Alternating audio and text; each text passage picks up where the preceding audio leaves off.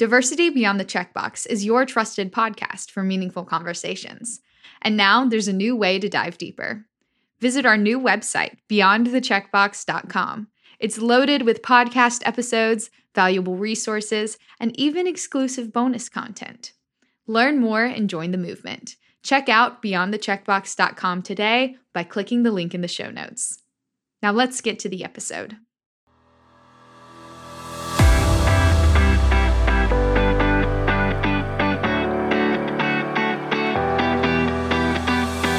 You're listening to the Diversity Beyond the Checkbox podcast. I'm your host, Jackie Ferguson, certified diversity executive, writer, human rights advocate, and co-founder of the diversity movement. On this podcast, I'm talking to trailblazers, game changers, and glass ceiling breakers who share their inspiring stories, lessons learned, and insights on business, inclusion, and personal development. Hello, everyone. I'm so glad that you're here. My guest today is Irina Konstantinovsky. Irina is the Executive Vice President, Chief Human Resources, and Chief Diversity Officer of Horizon Therapeutics. Before joining Horizon, she was Vice President of Global Talent at Baxter International Incorporated and spent 15 years in Senior Partner and Director roles at Towers Watson. Irina holds a Bachelor of Arts in Education from the University of Buenos Aires and master's degrees in higher education and industrial and labor relations from Cornell University. In addition, she currently serves as the chair of the board of directors for the Human Resource Management Association of Chicago and is also on the YWCA of Metropolitan Chicago Board. Irina, thank you so much for being with me today. Thank you, Jackie. Good morning. Good morning. So, Irina, will you tell us a little bit more about yourself, your family, your background, your identity, anything that you'd like to share?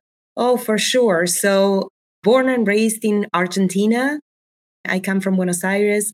My mom is actually Russian, so I was first generation of Argentinians, which was, it's an unusual immigration that my mom had. So it was always like I had like the mom who didn't, who spoke Spanish with an accent. Mm-hmm. And now, I'm the mom who speaks English with an accent Right. in my household. So grew up in Buenos Aires, came to the United States for grad school for what I promised would be a couple of years, and then ended up being almost 30 now. My family is here. I have two beautiful daughters, 18 and 21. And, that's kind of who I am. Half Latino, half Russian, and a lot of other mixes there as well. Right. Irina, thanks for sharing that. Let's talk a little bit about your career.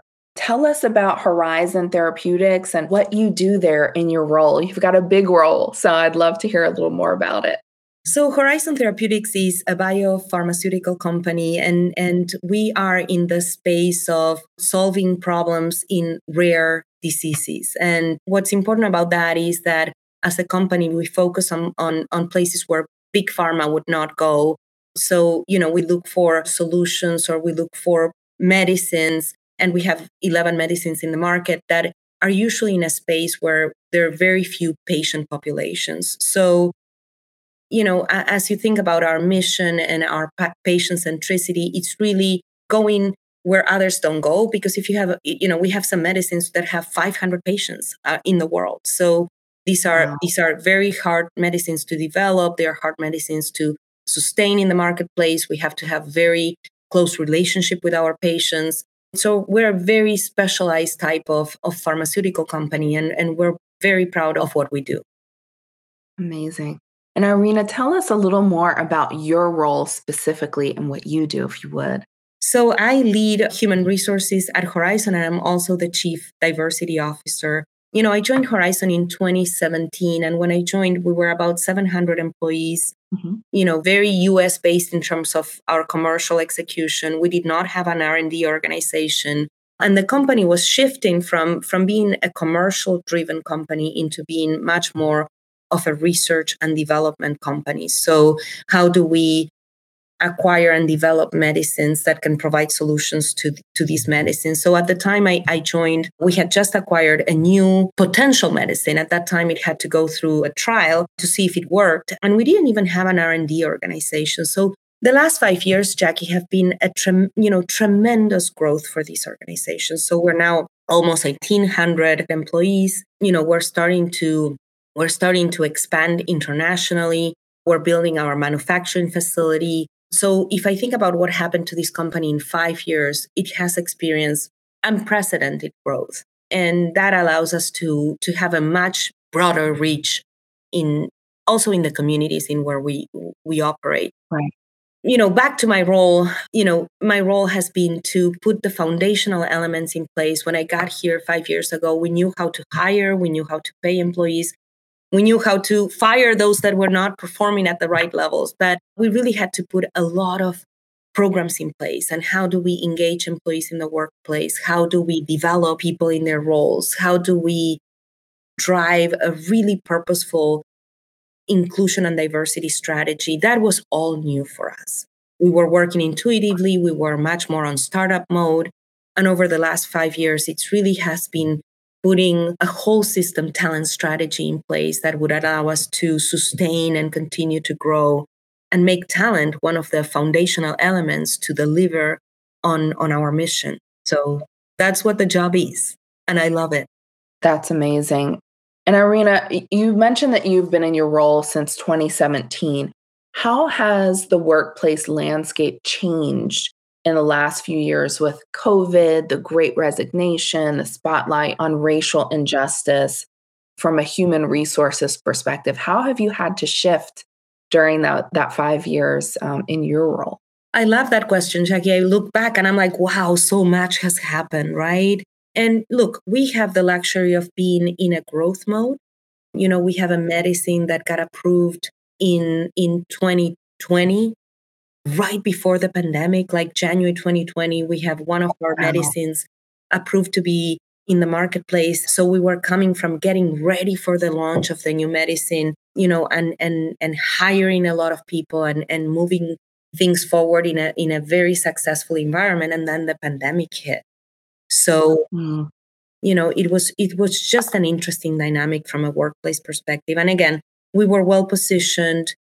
The pandemic did not quite, of course it did affect, doctors were back into doing some of the basics, Right. I don't think they were able to hear some of our messages with the same amplification that it would have been if the pandemic was not in place. But there was such a demand for our medicine that we were lucky enough that we were in growth mode, even during the pandemic.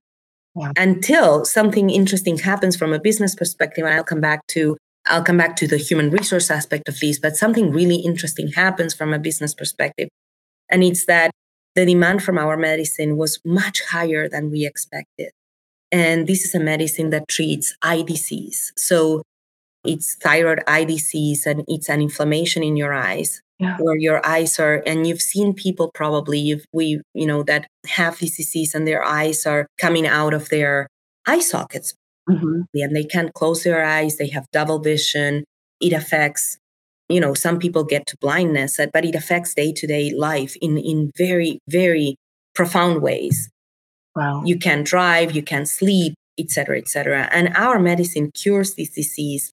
And we knowing that we were launching this medicine, we knew that it was a hard medicine to get out there in the marketplace, right? Eye doctors don't want to deal with the thyroid. Endocrinologists who deal with the thyroids don't want to deal with the eyes.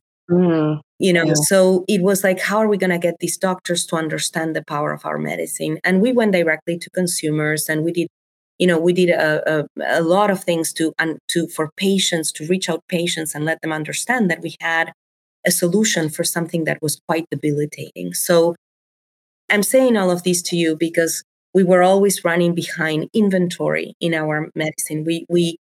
Our medicine was incredibly successful in early 2020, and we were so ahead that in some ways we're always behind inventory.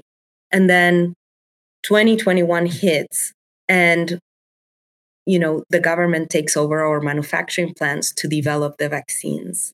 which was absolutely the right thing to do. But it truly affected us in profound ways because we didn't have inventory to continue to serve our patients. So I know this is going in a different direction, but as you asked me about how the last 5 years have been, they have been very interesting. And from a talent perspective, we had all these sales force and all these patient access employees that were ready and to help patients, and we didn't have medicine. Wow. That was just a very interesting perspective. But I'm going into so many other places than sort of how it affected sort of the human resource. And Irina, I love to understand that because that's not something that we on the outside of pharmaceuticals think about. But, when you're stopping your production of those life-saving medicines to then, have to stop for vaccines for COVID, that affects people. And that's not something that we would think about unless we're in pharmaceuticals. So I appreciate your sharing that. It's an interesting story. And I'm sure it's going to be a case study sometime, that people are going to study in management. Mm-hmm. From a workforce perspective, we had to shift right to working from home. Right. We put a lot of work into how do we focus on our manager population and teach them how to be engaging leaders, how to continue to be inclusive leaders while working from home. We all know the summer of 2020 was a very challenging one. Yeah. And a lot of issues that we were not used to dealing in the workplace. And I think this is one of the good side effects of what happened that summer is that we started to talk about race and talk about things that corporate America felt like, were not topics that we needed to talk about. And suddenly it was like, oh, yes, we do. Yes, we do. That's right. And we have to have difficult conversations and we have to understand how this affects our colleagues. It's okay to sit in a room and say, how are we the best allies that we can be for our Black colleagues? Mm-hmm. How are we way more inclusive leaders than we have been? So we shifted a lot of our strategies at that time and did things that for some years we had wanted to do. And there was maybe not a groundswell to do it. So I would say that was one of the good, and fortunately, if something good came out of 2020 is that we and corporate America in general put a spotlight on something that we should have spotlighted way before. That's right. And leaders who over the years sort of talked about inclusion and diversity because it was sort of the right words to say, suddenly realized that there were actions that they needed to take. Absolutely. And that it was just, that it was way further than where they had been. And those who had the courage to say, we need to talk about race. And, it's not enough not to be racist. Mm-hmm. You have to be anti-racist. You have to call it in the workplace. You have to be a special ally. That summer mobilized a lot of people. And a lot of people, I think, looked themselves in the mirror and said, give me the tools. Help me. I don't know how to do it. That's right. And we had to drive some of those initiatives forward. And that was, it was new, challenging, and special, I think. Mm-hmm. And it will remain with us for a long time. Absolutely. And Irina, what are some of the biggest challenges that you found with employees around morale and retention? So it's interesting, right? Because we're still on a high ride. And I think that's different. I mean, I talk to a lot of other human resource professionals. I talk to a lot of industry leaders, and a lot of people are dealing with a lot of morale issues. I think because we've been on a growth mode, we were able to ride this wave in somewhat, better than in other places. Sure. What we're experiencing, Jackie, is what many other companies are experiencing. For years, I've been an advocate of flexibility in the workplace, and I've been trying to get my leaders, this is pre-pandemic, to offer our employees more flexibility to understand how to, provide good balance in their work days and how to stay away from sort of the 9-to-5 schedule where you had to be somewhere to demonstrate that you were doing the work. And for years, I've I've been on that fight because I think that's a very, flexibility is such an important component of how we work. Yeah. But then the pandemic hit us, and then we all went home. And as we were trying to bring people back to the workplace, now we're fighting a different fight, which is how do we bring people back to the office, right? I don't call it back to work. I hate that terminology. We've been working all along, right? What we're doing is trying to bring back people to the office because it's in the office or whatever you can, whatever you call it. But it's when we are together that a lot of magic happens. Yes. And this has been very, very hard for people because now, some have moved far away. Right. Some have learned that, without that commute, they can incorporate things in their workday that they weren't able to do before. Like picking up my kid from school or exercising at a particular day or, whatever it is, or, eating healthier because I can eat at home and so forth. So it's been hard to bring back people to the workplace. And we want people in the workplace. This does not negate any of the flexibility that we would always provide, but we think the best development happens when you're side by side coaching someone. We think some of our junior people really need that kind of development. If you're a leader, if you're managing more junior staff, coming back to the office is quite essential to work together, to interact, to have conversations that do not happen via Zoom. Right. I go home in the evening and and we often talk. I still have one girl at home. We often talk about what was the best part about your day. And usually the best part about my day is something that happened spontaneously because I was here interacting with other people. Yeah. And I bumped into someone in a hallway and we had a great idea that I want to develop. Or, I went on a walk with my boss and, we didn't go through the agenda items, but actually talked about way other things, or stayed after 5 even and just had a conversation about sort of our families and life. And that was really, really fulfilling. And those things don't happen via Zoom. So right now, the biggest challenge is how do we bring people back in the office, interacting, where the best mentoring, developing, and magic happens. Irina, I think you're so right about that because we forget how many great interactions happen in the hallways or in the break room or in between meetings, right? And those are things that we don't experience when we're going from one Zoom meeting to another Zoom meeting.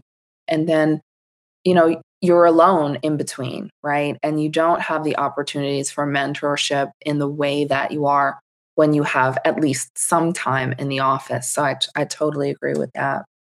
And I'm hoping somehow, we're going to go through a pendulum, right? I think we did not have, if I think about the workplace, right? And I'm not just talking about Horizon, but the workplace in general did not have enough flexibility before the pandemic. Agreed. And managers sort of were suspicious of people who work from home and then we all realized like this is possible. Yeah.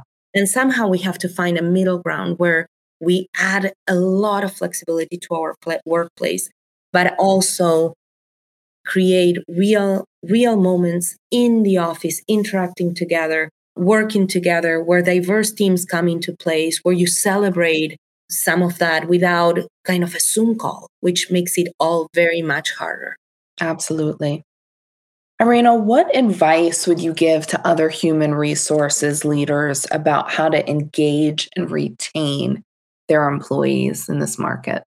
I think the biggest advice, pay has to be right. And I want to talk a little bit more about pay, but as I think about people staying with an employer, sometimes a lot of my leaders focus on compensation and benefits and compensation for the most part, because that's something tangible that they can affect. Yeah. But all of the research and all of my experience have shown me that compensation is a pretty short-term fix, right? You give someone more pay and for a little while they are satisfied with that. But it takes only a little while. People want to come to work and feel that they can bring their whole selves to work so that it's a safe environment emotionally and physically. They want to feel challenged in their job. They want to feel developed in their job, and they want to feel that they work for a company. I think you have a huge advantage if you have a mission and a vision that you're driving towards. Yes. All of those components are leadership has a huge impact on all of those components. And sometimes when leaders look at HR and go like, fix my problem, pay more, or give me a retention program because people are leaving, I step back and I'm like, the solution is usually within leadership. And if you're engaging with your employees, if you're challenging them at work, if they feel they are doing meaningful contributions, if they have a path to development, if their diversity is celebrated, it would be a much more sustainable and long-term solution than fixing. I mean, pay has to be right. If you're not paying people right, that's kind of in the hierarchical of needs. That has to be right. But once that is right, putting more in that bucket is really not doing the leadership work that has to be done. Irina, that's so right. And, there have been studies that I think it was Harvard Business Review that did a study around that specifically. And what they found was that employees really want to feel a sense of belonging and purpose more than any other thing that you can do, including their salary. And so it's so important that you create those environments and cultures of inclusion and belonging. That's so important. I think you hit that right on the head. Fortune just published their best places to work list, and it's 100 companies where we were named on the list, and I'm so proud that we were. But as you read the research behind, what makes these workplaces great, it's never paying more money. I mean, it's like silly. You have to be competitive. You have to pay your employees right. Right. It's giving them a sense of purpose, is giving them a sense of belonging, is feeling like you're contributing to an organization. All of, developing in your careers, all of those things go way further than any other component. Absolutely. Irina, what do you think is the most important job or responsibility of a chief diversity officer? Oh, it's driving inclusion capabilities in their workplace. I'm a believer that you lead with inclusion. And the reason I say you lead with inclusion is very few people would say we don't want diversity in the workplace. Very few people would say that. I don't think anyone would. In today's environment, some might think that, but I think even very few people would think that. But people want diversity, but they don't know how to manage diversity. And what I mean by that, Jackie, is a lot of corporations go out of their way to go and recruit, diverse talent. And then when they bring them into the organization, they want them to assimilate and behave and leave their diversity out the door and behave in homogeneous kinds of ways, right? There's the right way to do things in this company. And therefore, leave your diversity behind and sort of bring some other self to work. Right. And I think what a chief diversity officer needs to do is lead with inclusion and teach leaders that the best thing that they can do is really bring that diversity in. So I always define diversity as sort of having the right mix, but inclusion is making that mix work. Yeah. And making that mix work is not making everyone behave one way, but actually celebrating our differences. That's right. And this is a tough concept for a lot of leaders. A lot of leaders say, oh, I have a diverse team and, I'm colorblinded. I mean, we still hear those things. And I'm like, you don't want to be colorblinded. Bring it in, bring all those colors, celebrate the rainbow that we are. Yeah. We wanna look at the differences. Diverse teams are known for being way more creative. They are known for being more effective if we're celebrating diversity. That's right. Otherwise, it's a very small part that I bring to my job. And if I can bring my whole self to my job, I'm gonna bring the benefits of diversity into the workplace. So I went about that and maybe made it too wordy, but I think we have to teach leaders to be inclusive leaders. They know the rap on bringing diverse talent. They know that. and they want to do it. They want to do a good job. But then diversity is in the company and they don't know what to do with it. That's exactly And they right. don't take full advantage of celebrating difference. I think what happens is organizations sometimes focus on recruiting diverse talent before they've established a culture of inclusion. And you have to do that first. So as you bring that talent in, they feel like they belong there and they want to stay, right? It doesn't help you to recruit diverse talent that doesn't have, that environment where they can thrive and then they're back out again. So I think that's exactly right, Irina. I'm 100% with you. 100%. Irina, how is Horizon leading in work-life balance? And congratulations on your Fortune Award. Can you share some of your best practices at Horizon? Work-life balance is such a hard concept. And I know we throw it around a lot. And we even ask in our surveys, if people are achieving work-life balance. What I think about the concept, Jackie, and I'm going to answer your question, is it's so different individual by individual. So what it means to me, it might be very different than what it means to you. And in today's digital world, what is work-life balance varies for a lot of people. And so what we're trying is for leaders to understand the employee, their needs, and how to create an environment and a workplace that works for the individual. Right. And this is hard because once you create individual deals, others would say, like, why can I have what they have? But what I would say is that the focus on work-life balance has to be on understanding the individual and what their need is and how to work to that individual need.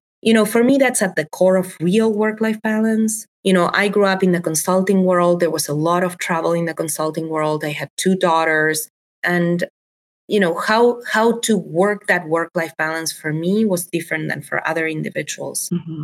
I had a very supportive husband at the time and the dad of my kids, but I would show up in the playground sometimes and people would go like, oh, you're so lucky that your spouse, stays home with the kids and you're able to travel. And I'm like, whoever would say that to a man? That's true. You're so lucky your wife allows you to travel. Like, what? Like, we only say that to women. That's true. Even in this day and age, like that continues to be a stigma of some sort. So in any case, work-life balance is very different, individual by individual. And it's like trying to understand what the individual needs and what you can do. Yeah, and I think that's exactly right. And, the thing that you said that I just want to reiterate is that it's an individual thing, right?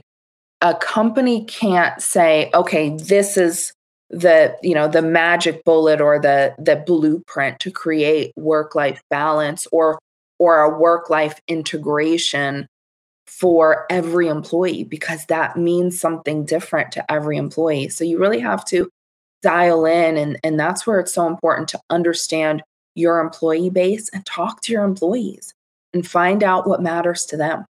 One of the things that the pandemic taught a lot of leaders is that they could get personal with their employees. And again, this is something that corporate America didn't do very well before. And I always encourage my leaders over the years to be more vulnerable, to tell their story, to share what their struggles are. What are they dealing with, at some personal level without going, but to show vulnerability. That's right. And I think the pandemic opened up a lot of conversations about that. And our best leaders were the ones who were able to say, help me understand, what are you dealing with? How can I help you? How can we create a schedule that works, given that the kids are schooling from home? How can we help you, be more flexible, given that you now moved away and leave, maybe 2 hours away from the office? So all of those conversations, and way more intimate conversations in some instances, are important ones. And I think we created a much more inclusive workplace when we're able to understand the individuality of the person on the other side. And this continues to be, there's a fine line there that managers are always scared to walk. And driving inclusive leadership requires that you also give something in order to be able to ask the question and get in return an authentic and deeper answer that I'm doing well. Yeah, I'm doing well. well, Right. I might not be doing that well, but I'm only going to share if you share with me. Absolutely.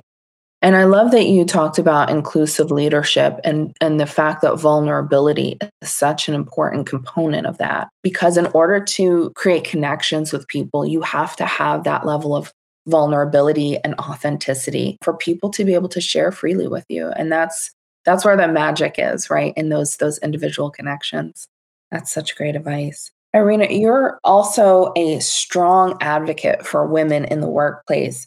Can you share a little bit about your own story? And you talked about that just for a second, but talk about your story and tell us what advocacy for women means to you. I want women to succeed in the workplace.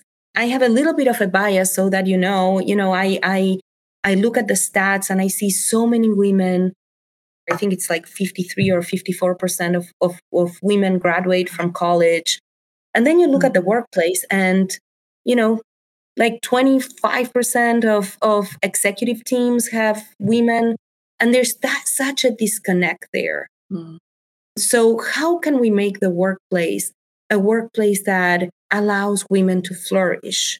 While at the same time, we lose a lot of women during the time when they have kids and build a family and so forth. So how do we make the workplace much more equitable for our women who also have to, in society, do a lot of other things that are going to take years to change. So, workplace flexibility has been a huge mantra of mine.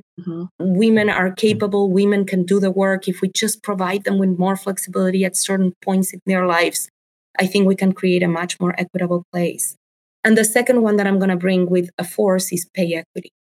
We are still a society that pays women 83 cents on the dollar that it pays men. So staying in the workplace is not a very good deal when you're struggling to have someone get kids to school or deal or help with a sick grandparent or even move to a new city to do a job at the more professional levels. Right. It's usually the woman who sacrifices and leaves careers behind. And part of it is societal and part of it is real. Women are making less money than men in 2022 for the same jobs. And we have to stop that. I just cannot believe that that's happening. I've been a huge advocate of pay equity. Companies have to do the work. They have to look at their pay practices.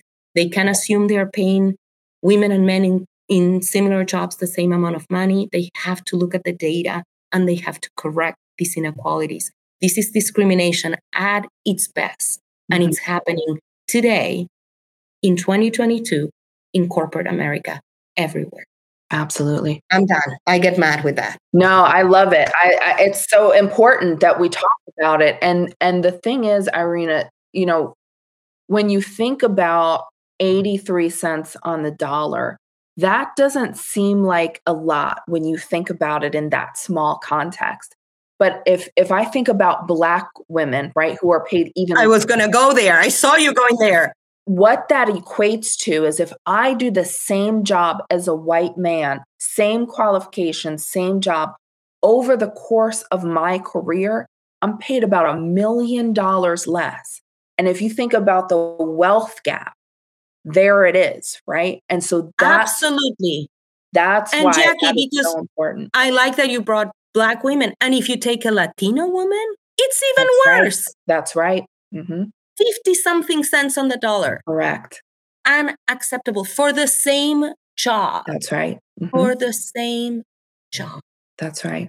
So we all, need to call this forward and keep talking about it, Irina. We all need to be making sure that people are aware of this and are doing something to rectify it. And it's so important that we advocate for other women in the workplace. And it's important that as men, allies, right, they're advocating for that pay equity as well. It's so important. And just to add to that, I think if we put 100 CEOs in the room and we say, this is happening in your company, they would say it's unacceptable. I really do. I really do. And maybe I'm an optimist, which I am, but I really think they would say, this is unacceptable. They have daughters. They have, that's right. They value the contributions of women in their companies. Lives. right? But it's like, do the work. Mm-hmm. Go look at the data and do the work. That's right. Because when you do the work, you actually uncover a lot of inequalities. That's exactly right. Absolutely. Irina, tell us what allyship means to you. We've talked about that a little bit in a few different ways. Can you tell us what allyship means to you?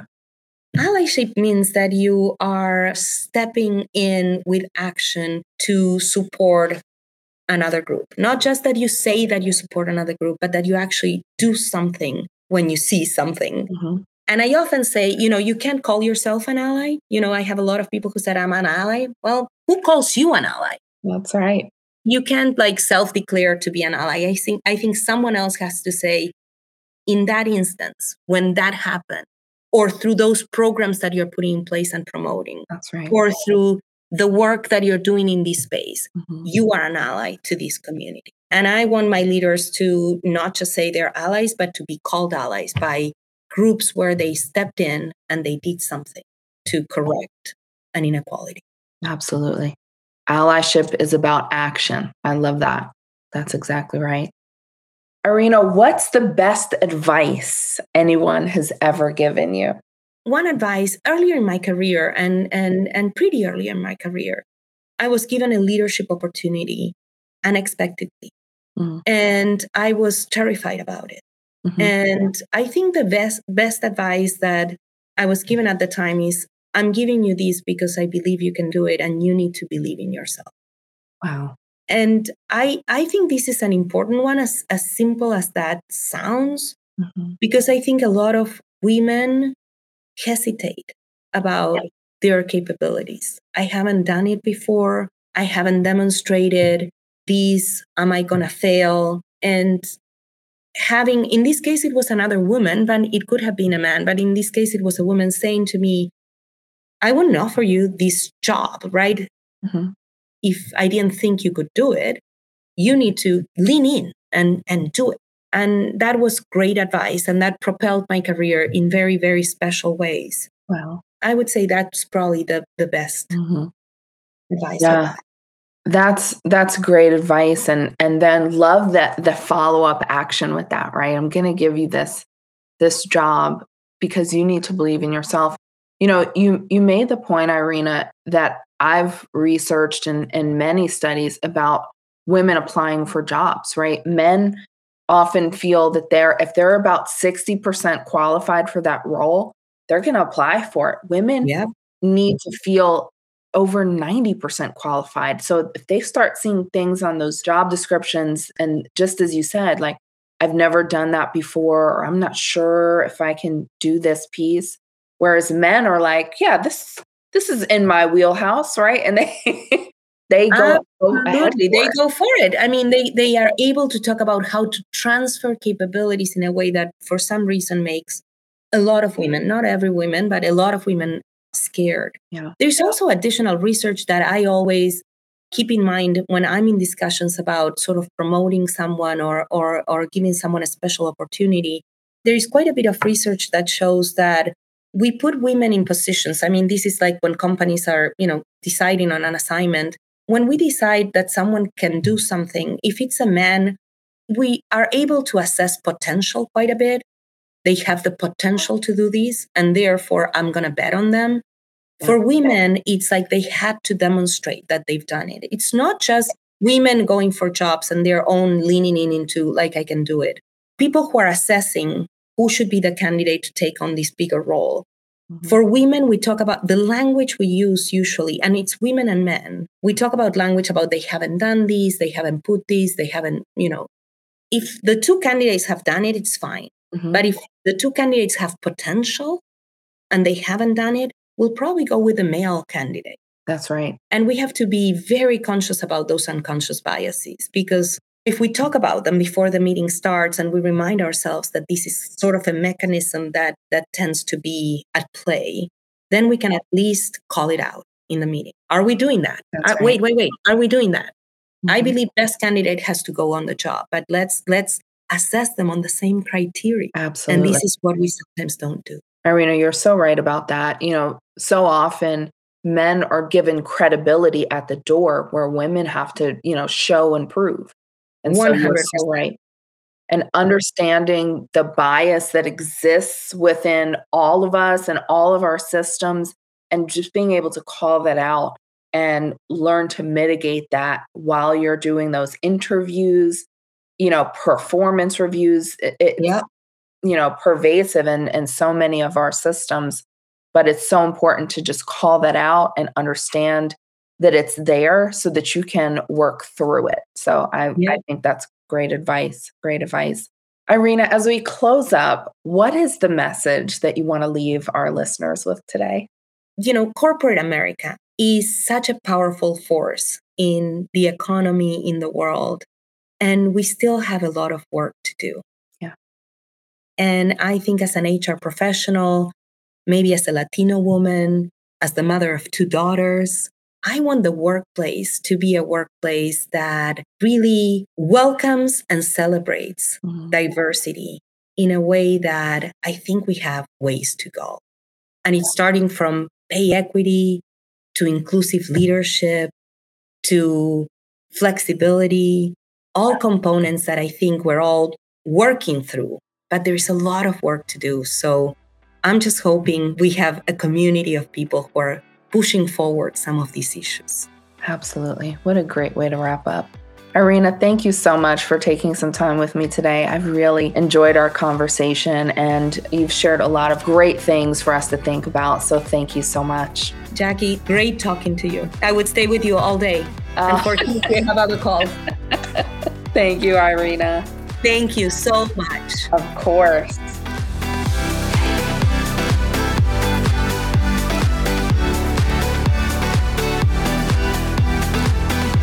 Thanks for joining me for this episode. Please take a moment to subscribe and review this podcast and share this episode with a friend. Become a part of our community on LinkedIn, Instagram, and Twitter. This show was edited and produced by Earfluence. I'm Jackie Ferguson. Join us for our next episode of Diversity Beyond the Checkbox. Take care of yourself and each other.